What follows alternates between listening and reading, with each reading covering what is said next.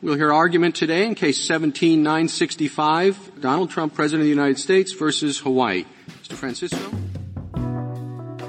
Hey everyone, this is Leon Neyfakh, co-creator of Fiasco and Slow Burn. On this week's episode of 5 to 4, Peter, Rhiannon, and Michael are talking about a relatively recent case, Trump v. Hawaii. We're going to have a very, very strict ban, and we're going to have extreme vetting. At issue was the president's executive order restricting travel to the United States for citizens of 5 majority Muslim countries. Airports servicing international flights across the country were flooded with protesters yesterday after visa and green card holders were denied entry. The Muslim ban, as Trump had described it on the campaign trail, became a major test of whether the Supreme Court would serve as a meaningful check on the new president. This is 5 to 4. A podcast about how much the Supreme Court sucks. All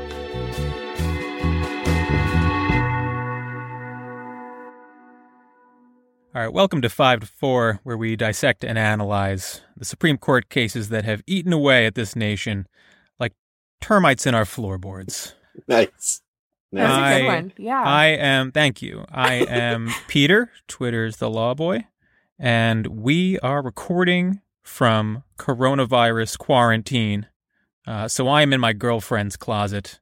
And from a separate closet across New York City, we have Michael. That's right. I'm in my own closet. And from a studio in a part of the country that is apparently not worried about this at all, Rhiannon. Hey, guys. Well, look, as we've said on Twitter, we're never going to stop production. It doesn't matter if some of us die. Oh, God. No matter what. I don't care what happens to this country. We are going to be just shoving this podcast down our listeners' throats for months to come. Well, that's what we're contractually obligated, so. That's right. That's right. We have no choice. A few months ago, I was like, oh, I should have a podcast. And now I'm in my girlfriend's closet in the middle of a global pandemic. So today we are covering Trump v. Hawaii, better known as the travel ban or the Muslim ban case, where the Supreme Court in a 5-4 ruling upheld the validity of the Trump administration's proposed restrictions targeting predominantly Muslim countries. This case highlights a couple of important things: how incredibly deferential the Roberts Court has been to the Trump administration, a trend that has started to gain some public attention in the last few months. And another is the massive disparity in the treatment by the courts of the rights of groups it favors and groups it does not. And together, these have sort of combined to allow the court in this case to almost completely disregard the fact that Trump openly touted the travel ban as a Muslim ban and accept on its face the administration's claim that the ban was in fact a matter of national security concern. So, some of you may recall that as a candidate for president and following the San Bernardino attacks, Donald Trump stated that he was calling for, quote, a total and complete shutdown of Muslims entering the United States until our country's representatives can figure out what the hell is going on, end quote. And at the time, some commentators thought that maybe this suggested a bias against Muslims. Yeah. And those are firebrand commentators. Right. Yeah. Liberal, elite, politically correct. Right. Losers. And legal commentators pointed out that such a policy would likely run afoul of several amendments to our Constitution. Notably the first one, with its promise of freedom of religion. That's a big one. It's right up top, and people were concerned. And, I want to note that the phrase, until we can figure out what is going on, has always been incredibly funny to me, because it implies that at some point in the future, there might be like a eureka moment concerning what's going on with Muslims. And after we figure it out, they're allowed to come again. Yeah. Well, no, as someone with a Muslim family, like, maybe it's time to tell you guys, like, there's something going on with us. And you'll find out. Stay tuned. Yeah. No, I bet we will. So Trump dials the language down, right? As the election cycle goes on, I guess like his lawyers sit him down, like Rudy Giuliani sits him down and is like, we can't ban them all. So we're going to have to do something else. In what must have been just an unbelievably lengthy conversation with Donald Trump. And, they're like, but, we can ban a bunch of Muslims. Don't worry, dude. We're going to do it. We just have to change the language. And so they stop saying Muslim ban. They start saying extreme vetting, and things like that. And I want to point out that conservatives have taken a pretty hard line on the Muslim issue. Since 9/11 especially. Yeah. It was very weird to see it coalesce so openly and almost refreshing. Like it was simultaneously terrifying and refreshing to see them just talk about it like you imagine they must at every dinner party or whatever. Yeah. So, Ray, do you want to take us through some of the background here? Sure thing. Always happy to. So, are you okay? What was that? Is that a symptom? Oh, shit. That's just me clearing my throat.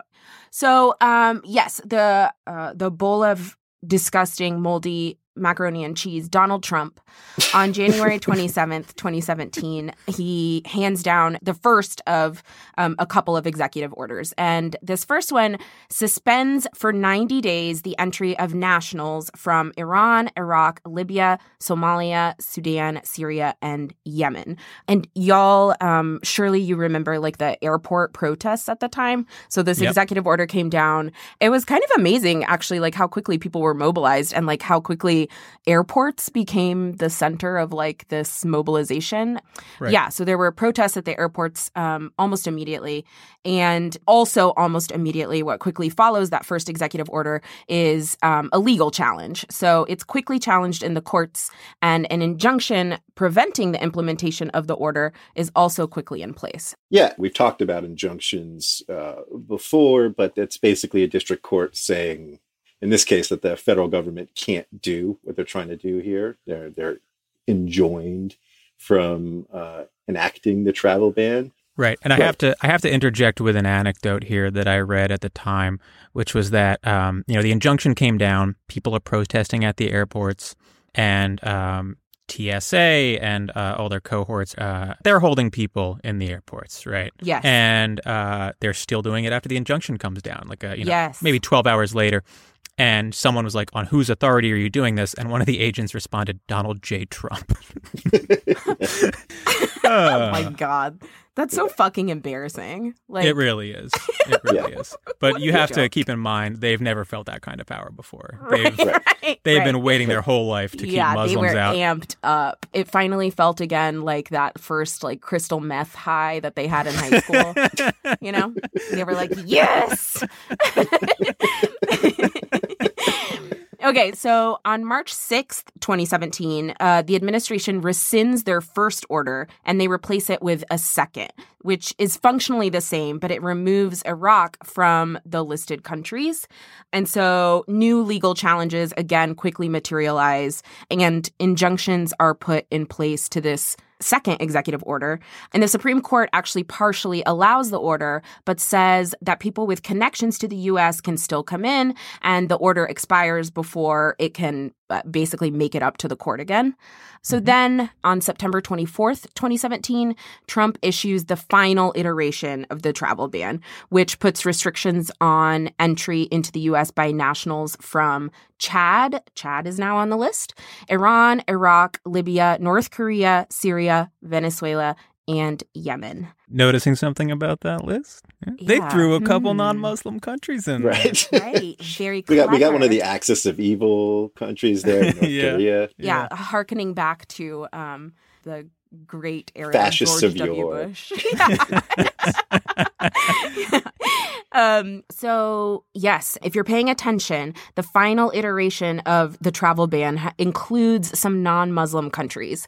The reason provided for these restrictions was to support, quote, foreign policy, national security, and counterterrorism by excluding inadequately vetted foreign nationals and motivating other nations to improve their vetting practices. So the stated reason is that these countries, don't do a good enough job at vetting who is if someone's going to leave your country, you got to check them out. Are you good enough to go to America? Right. Yeah. So that's what the purported reason is. But again, if you'll notice, they've added some non-Muslim countries to the list, and this is almost certainly an effort to anticipate the argument that the order is unconstitutionally targeting Muslims and would be a violation of the First Amendment. Right. So the plaintiffs here, with this iteration, the final iteration of the travel ban, the plaintiffs here challenge the law on a number of grounds, but primarily on the basis that, first of all, the ban violates the INA, the Immigration and Nationality Act, and second of all, that the ban violates the Constitution's Establishment Clause, which protects freedom of religion, of course. And we are going to spare you the drudgery of talking about the INA, the Immigration and Nationality Act, because it sucks and immigration law sucks. And we're going to focus on the constitutional arguments in the Establishment Clause issue. Yeah. Absolutely right.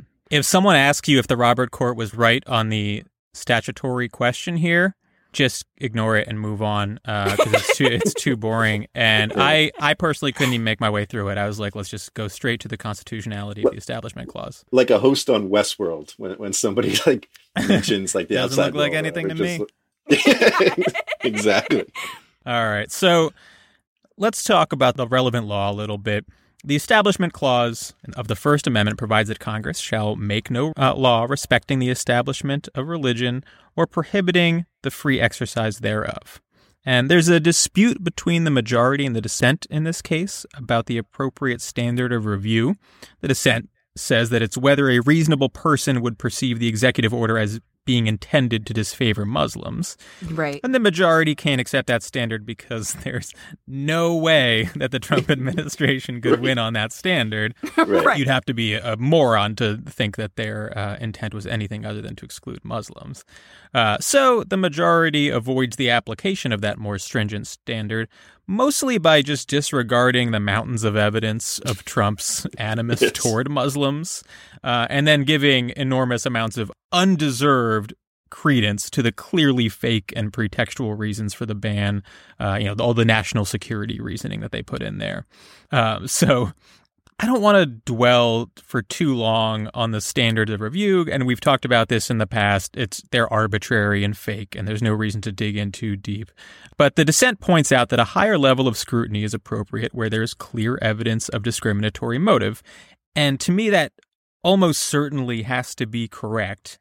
And if the court does not examine a situation where the government has openly fashioned a policy out of a desire to ban Muslims from entering the country more closely than it would any other policy, then why even have a higher standard, right? I mean, what's the point of having these different standards if you can't examine more closely someone like Trump going on psychotic rants about Muslims for months on end, right? And you can't just bust out your fucking magnifying glass and take a look at that.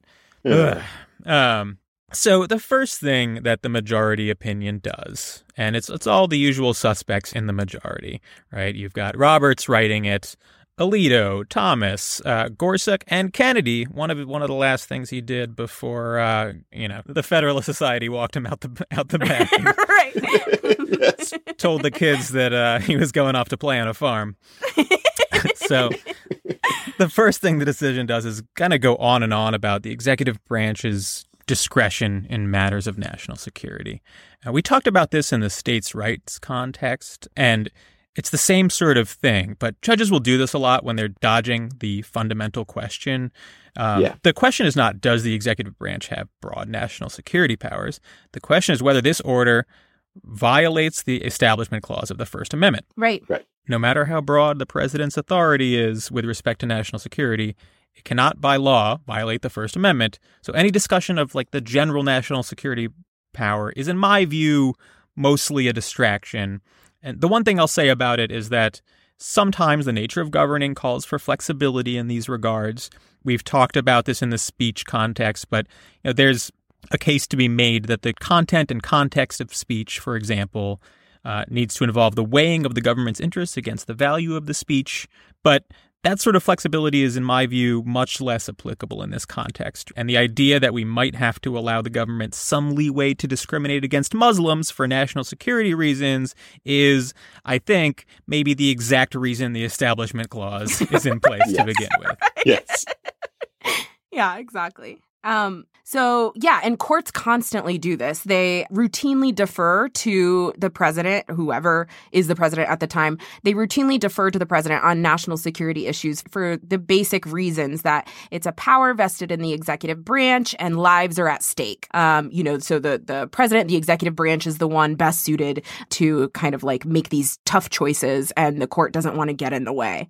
But at the same time, the court has been happy to wade into issues of legislative prerogative with massive public health implications, right? So We talked about the court hampering Obamacare's Medicaid expansion, and like that clearly impacts the health and safety of, tens of thousands, hundreds of thousands, millions of Americans, way more than whatever like shitty half-baked travel restrictions came out of the genius brains of like Rudy Giuliani and his best friends.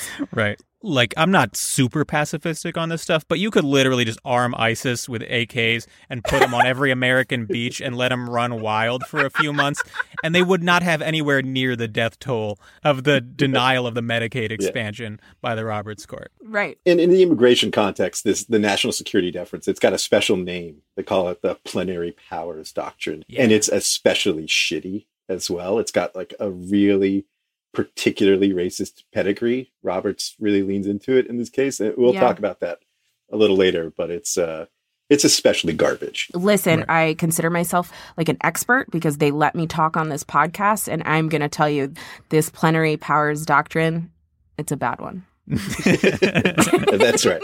Yeah. Thank you, Rhiannon, for weighing in on there. Yeah, no problem. I got you guys. So, the next thing the majority does is come up with ways to pretend that the executive order has nothing to do with religion. And so the first point they make is that the executive order says nothing about religion. Which is true. It doesn't mention religion. Right.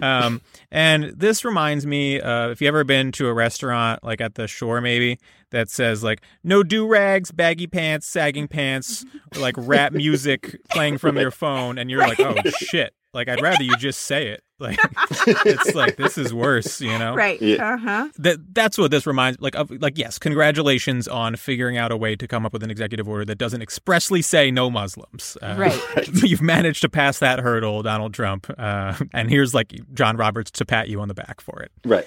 John Roberts being like, my head is spinning. Is this a Muslim ban or is it not? He says in the tweets, but then it doesn't say Muslim in the executive order. I imagine John Roberts, like his clerks like printed out a copy of the executive order, and he's looking at it upside down, and his clerks have to be like, no, like, Mr. Chief Justice, sir, like you have to, you need to turn it back around. It's upside down actually, and he's like, oh my goodness, yeah, he doesn't. Yeah, he does make them call him Mr. Chief Justice. Yeah.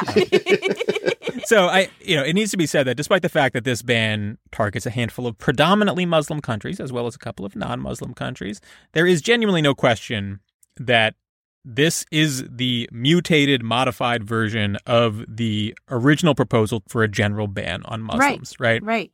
The majority opinion doesn't really question that idea. Rudy Giuliani, as Trump's lawyer, specifically said on Fox News shortly after the initial executive order that Trump had asked him how to do the Muslim ban legally. Right. Trump was asked in 2016, after he softened the language to be like about extreme vetting, why'd you do that? And he said, quote, people were so upset when I used the word Muslim. Oh, you can't use the word Muslim. But just remember this, our Constitution is great, but it doesn't necessarily give us the right to commit suicide, okay? I'm looking now at territories. People were so upset when I used the word Muslim. Oh, you can't use the word Muslim. Remember this, our Constitution is great, but it doesn't necessarily give us the right to commit suicide, okay? we have a religious, everybody wants to be protected, and that's great. And that's the wonderful part of our Constitution. I view it differently. Why are we committing suicide? Why are we doing that? But you know what? I live with our Constitution. I love our Constitution. I cherish our Constitution. God. So, look, I mean, we dump on the court a lot. We make fun of John Roberts and stuff like that. But sometimes you have to admit when you're up against a king, you're up against an intellectual titan, and this logic is constitutionally airtight. I have nothing bad to say about it. I almost just canceled this episode when I saw that quote. I was like, it's got us there. Nothing to say. Yeah. So, I feel bad, really, for being mean to Trump in this episode after just getting owned by his logic right there. Yeah, the brains on this guy. Yeah. Yeah, and so as the dissent points out, that Trump was motivated in the first place and all the way through this process by anti-Muslim animus, that's entirely obvious. So not only is it the genesis of the executive order, the sort of blanket Muslim ban, not only is that readily apparent, but Trump had been like an out-and-out bigot concerning Muslims for years. Something pretty powerful, I think, that Justice Sonia Sotomayor does in dissent is points this out like really explicitly. She includes in full a statement directly from Trump's website. It was a statement that was like, obviously bigoted. She includes that in full in her dissent and notes that the statement remained on the website months into his presidency. And then she also includes a bunch of quotes directly from Trump that he made in interviews at rallies while he was on the campaign trail about Muslims. Sotomayor also points out, for example, that Trump online is not only on Twitter, has his own anti-Muslim rhetoric, but is also boosting like out and out actual literal Nazis. So one example is that he retweeted 3 videos by a neo-fascist named Jada Franson over in the UK. And Justice Sotomayor is saying, like, if these are the people you're boosting to your millions of followers online, like, how is the like direct targeted animus at Muslims, how is that not a major part of the ban, right? Right. And when you say she's a neo-fascist, like she was literally convicted of multiple hate crime offenses. Right. So right. And when she's like appearing on her favorite radio channel called Radio Aryan, like they're well, they're interviewing her, and like right after the interview, the people at the radio station are reading directly from Mein Kampf. Like, this is not. It's so obvious subtle. that it's absurd. Right, exactly. Yeah, but you got to keep in mind, though, that Trump he sees like a video or something posted online, and his brain has 3 seconds to react before it's on to the next thing, Right. And he's not going to find out that she was on Aryan Radio. And when he does find out an hour later, because an aide is like, everyone's mad at you. Yeah. He's only got 3 seconds to process that, too. It's 3 seconds per item. Right. And when the aide like rushes up and is like, "Oh, Mr. President, sir, like, you done fucked up again. Like, people are really mad." He has like 3 chicken nuggets left. And so that's like really hard, And, like, right. He's eyeballing. He's just like side-eyeing his chicken nuggets. Right. His aide is like, "Everyone's furious. You just retweeted an open Nazi." And he's just glancing over at the nuggets. He's like, what's his like go-to McDonald's order? Isn't it like a Big Mac and 2 filet of fish or something? That is vile.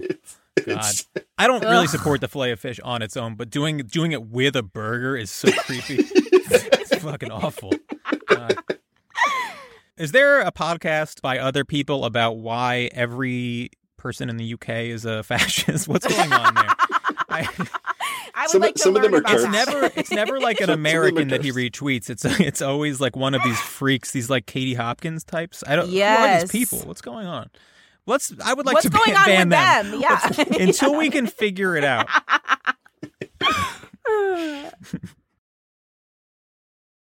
Okay. And like Justice Sotomayor says, Trump's animus against Muslims specifically had been evident for years, right? It wasn't just with this executive order that we're suddenly questioning, like, maybe this guy has a problem with Muslims and he's trying to do like a Right. Muslim-specific thing. Back in 2011, Trump was publicly questioning, then President Barack Obama's religious beliefs and his place of birth, right? Right. Donald Trump And made him... it says something, by the way, I'm sorry to cut you up, but it says something that there's so much animus in this country towards Muslims that Barack Obama had to pretend that he wasn't one. Oh, man. So proud to be a part of this podcast. He was questioning, of course, Barack Obama's birth certificate, saying in a radio interview, I have no idea if this is bad for him or not. Perhaps it could be. Where it says religion, he's talking about like on the birth certificate, where it says religion, it might have Muslim. Yeah, and if you're a Muslim... That classic part of the birth certificate.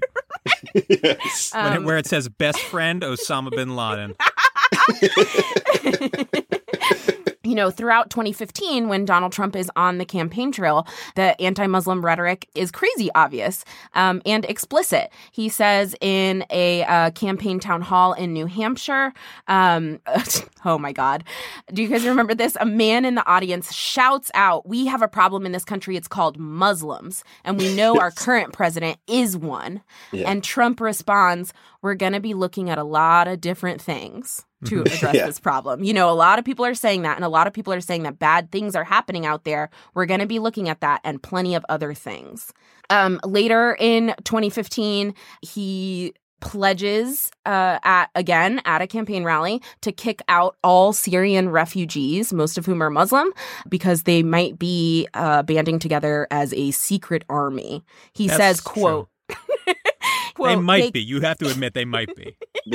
You can't rule it out. Right. He says, quote, "They could be ISIS. I don't know. This could be one of the great tactical ploys of all time. A 200,000-man army. Maybe.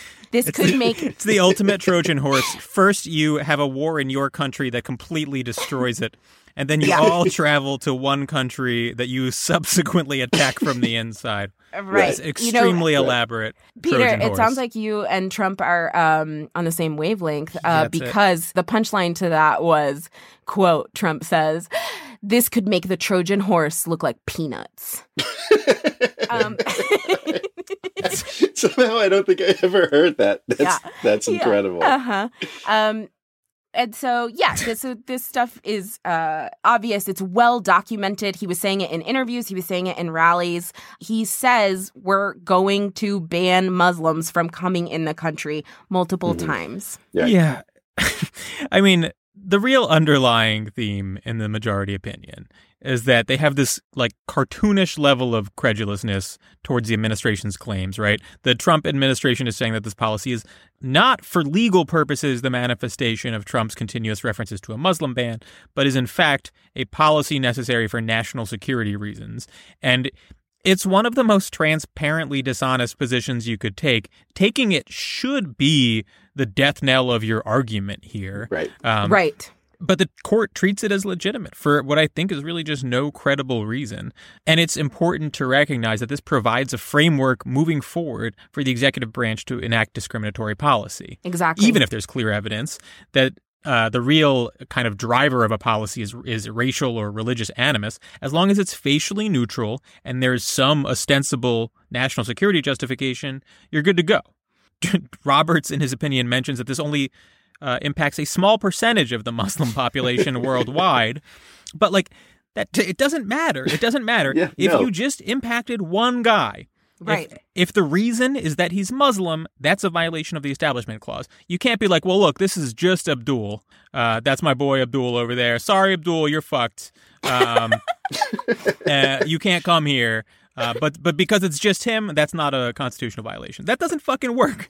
If the reason is the religion, then it's unconstitutional, period. Right. And the opinion just like totally glosses over that, does not engage with that argument at all. The very first sentence of the syllabus, I don't know if you guys saw this, the syllabus is like a section that kind of summarizes the court's holding at the beginning of published opinions by the Supreme Court. First sentence, it says, In September 2017, the president issued proclamation number 9645, seeking to improve vetting procedures for foreign nationals traveling to the United States by identifying blah, blah, blah, blah, blah. So, Jesus Christ. Just assuming the conclusion right up Exactly. top. They've assumed the conclusion. Right. They've assumed the administration and President Trump's argument for why it's okay. And they're already assuming it in the background facts, setting up the case that we're just trying to improve the immigration vetting procedures. That's it. Right.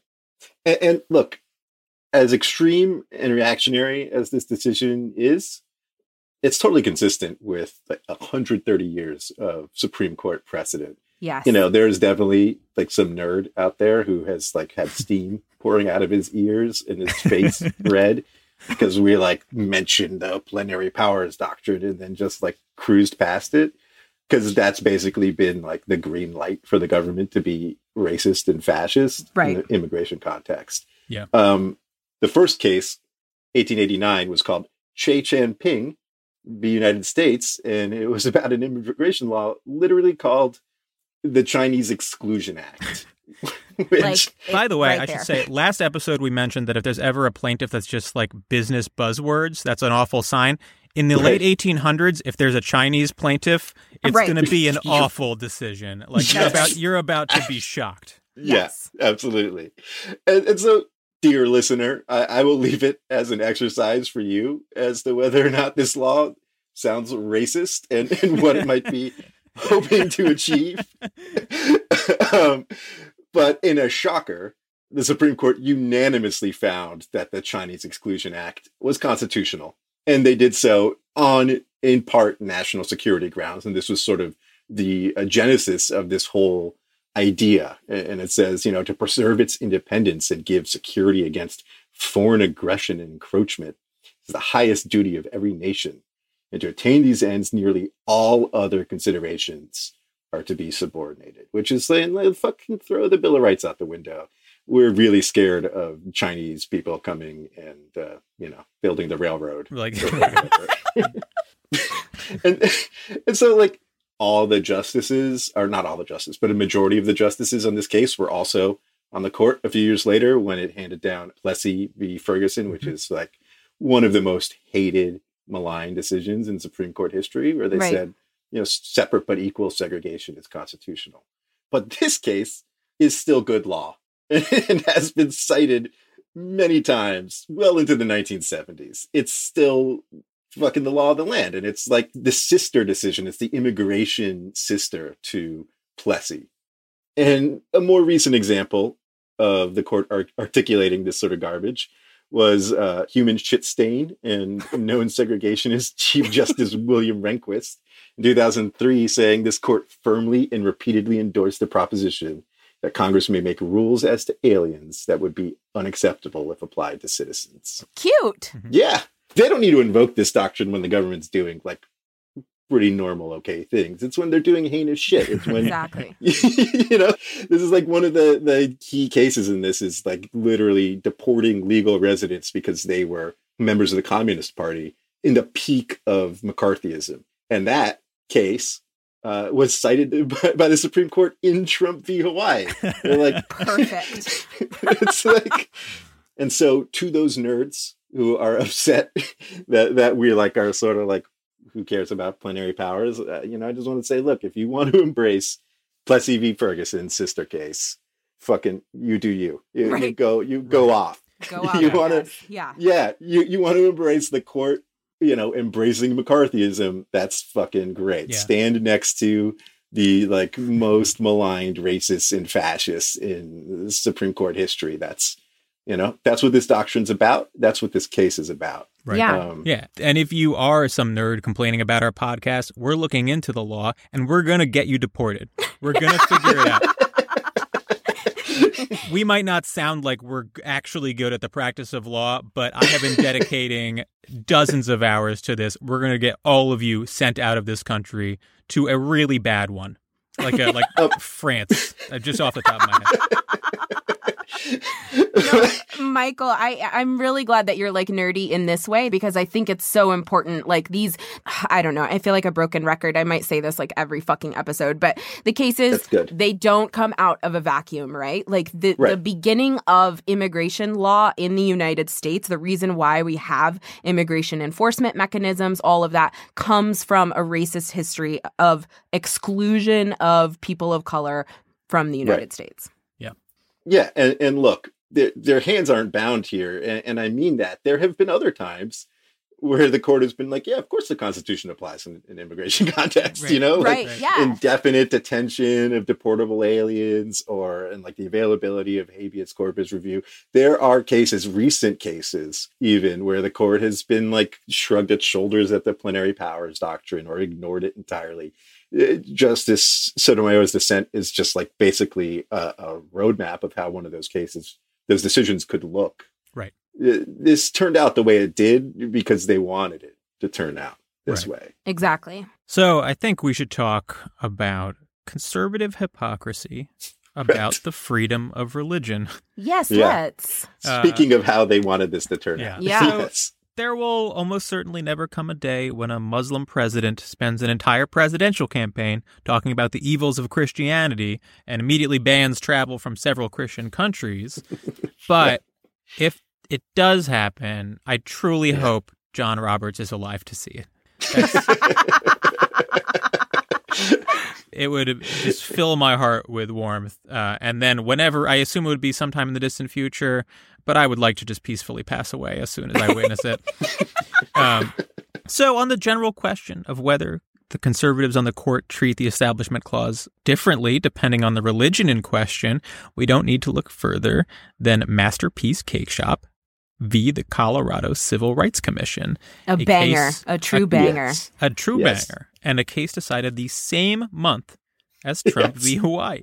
Perfect. Unreal. Masterpiece Cake Shop is the gay wedding cake case. The basic issue is whether a cake shop had the right to deny a gay couple service on the basis that barring them from doing so interfered with their First Amendment rights to freedom of religion and to freedom of speech.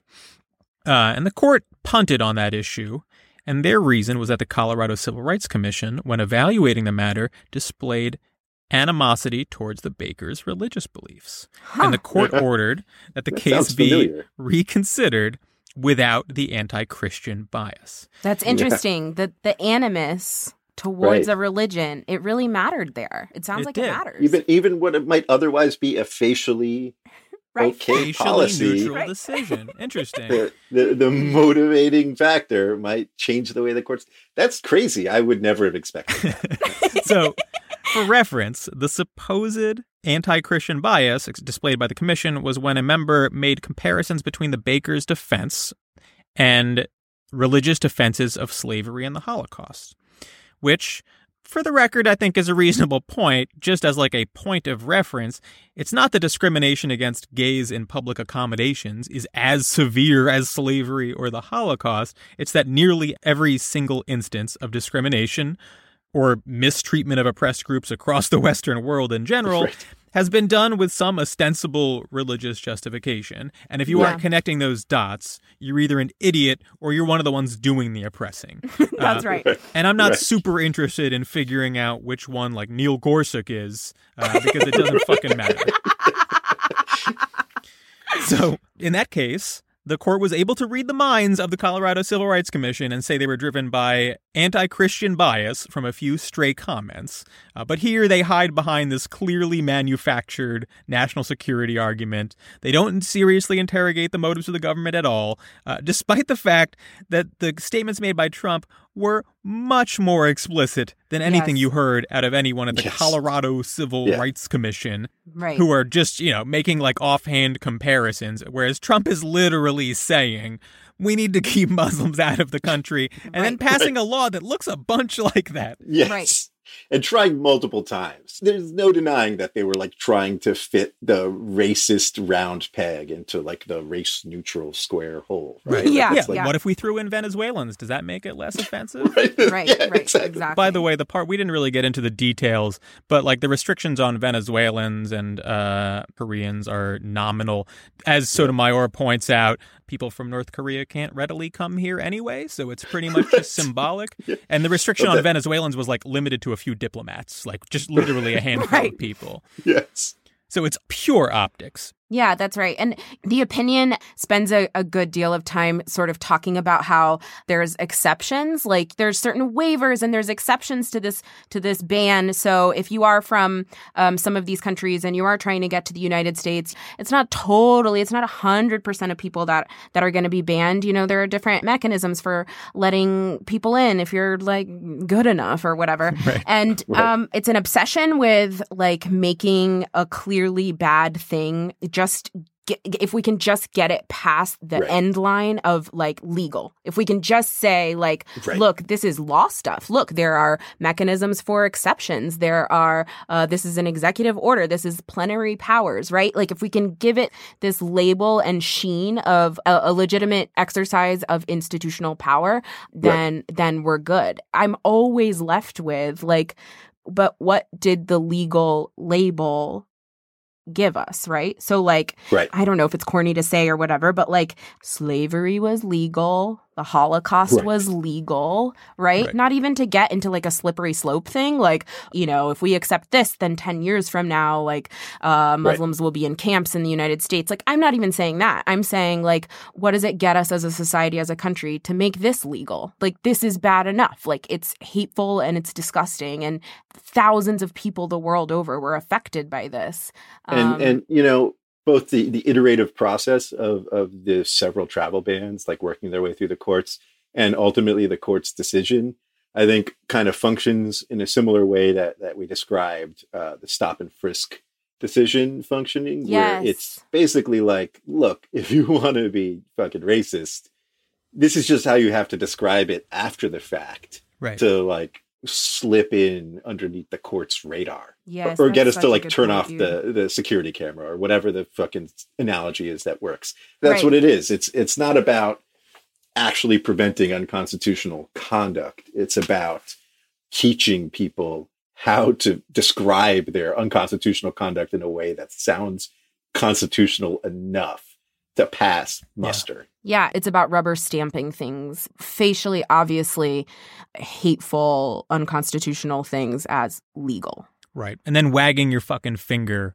Like, you know, this is one of those cases where I think laymen hear about it and are like, well, that seems like pretty obviously unconstitutional, right? And some fucking Federalist Society 3L is like, actually, the ban was more limited and like blah, blah, blah, blah, blah. And it's the sort of thing where you can easily lose the plot. And if you just take a step back, you will see the motivations for what they are. They are readily apparent. You know, as dumb as we think the 5 conservatives on the court are, I guarantee you they're fucking smart enough to know that this was designed to harm Muslims. Absolutely. Everyone can fucking see it. And you don't need to pretend that there's some technical reason why we need to look past that. Right. One of the big takeaways here to me is that when it comes to state-sanctioned discrimination, the conservatives on the court have been very willing to sit idly by as long as the victims are groups that they feel are other.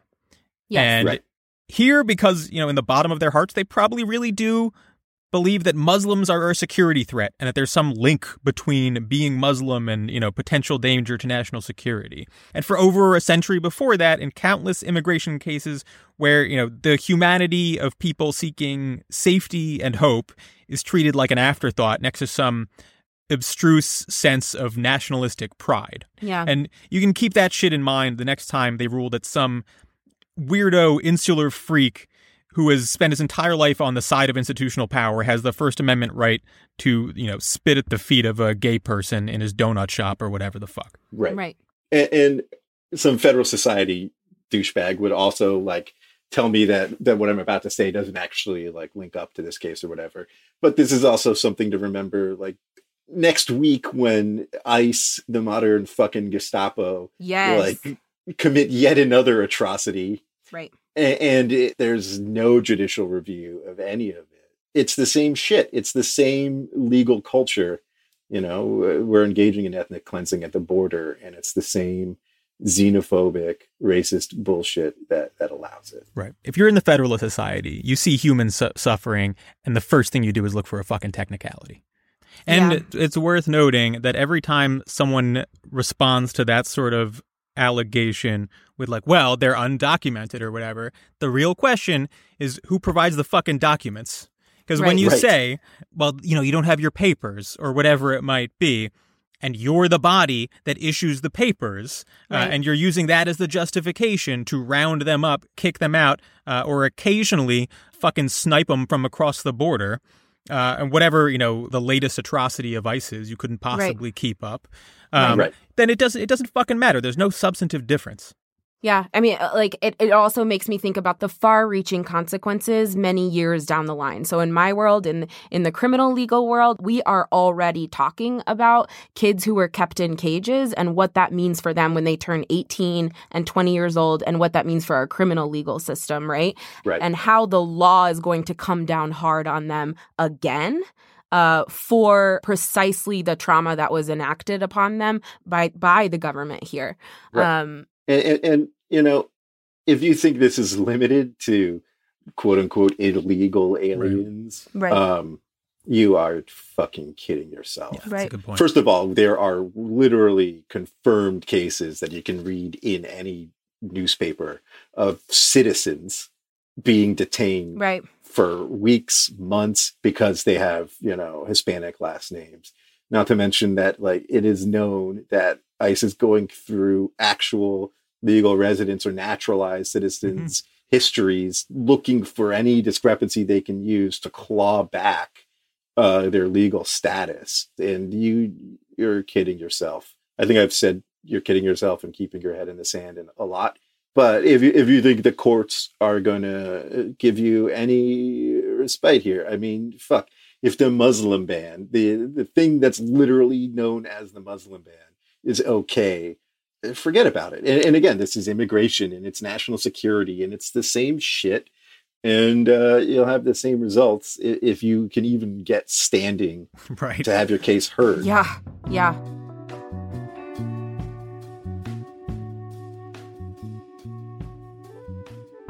All right, next week is Castle Rock v. Gonzalez, a case with one of the most horrific sets of facts you will ever hear in your fucking life.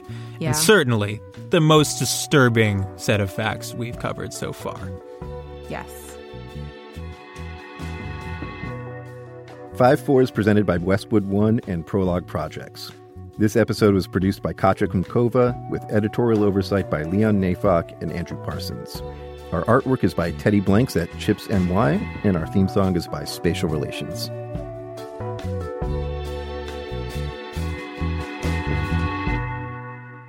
From the Westwood One Podcast Network.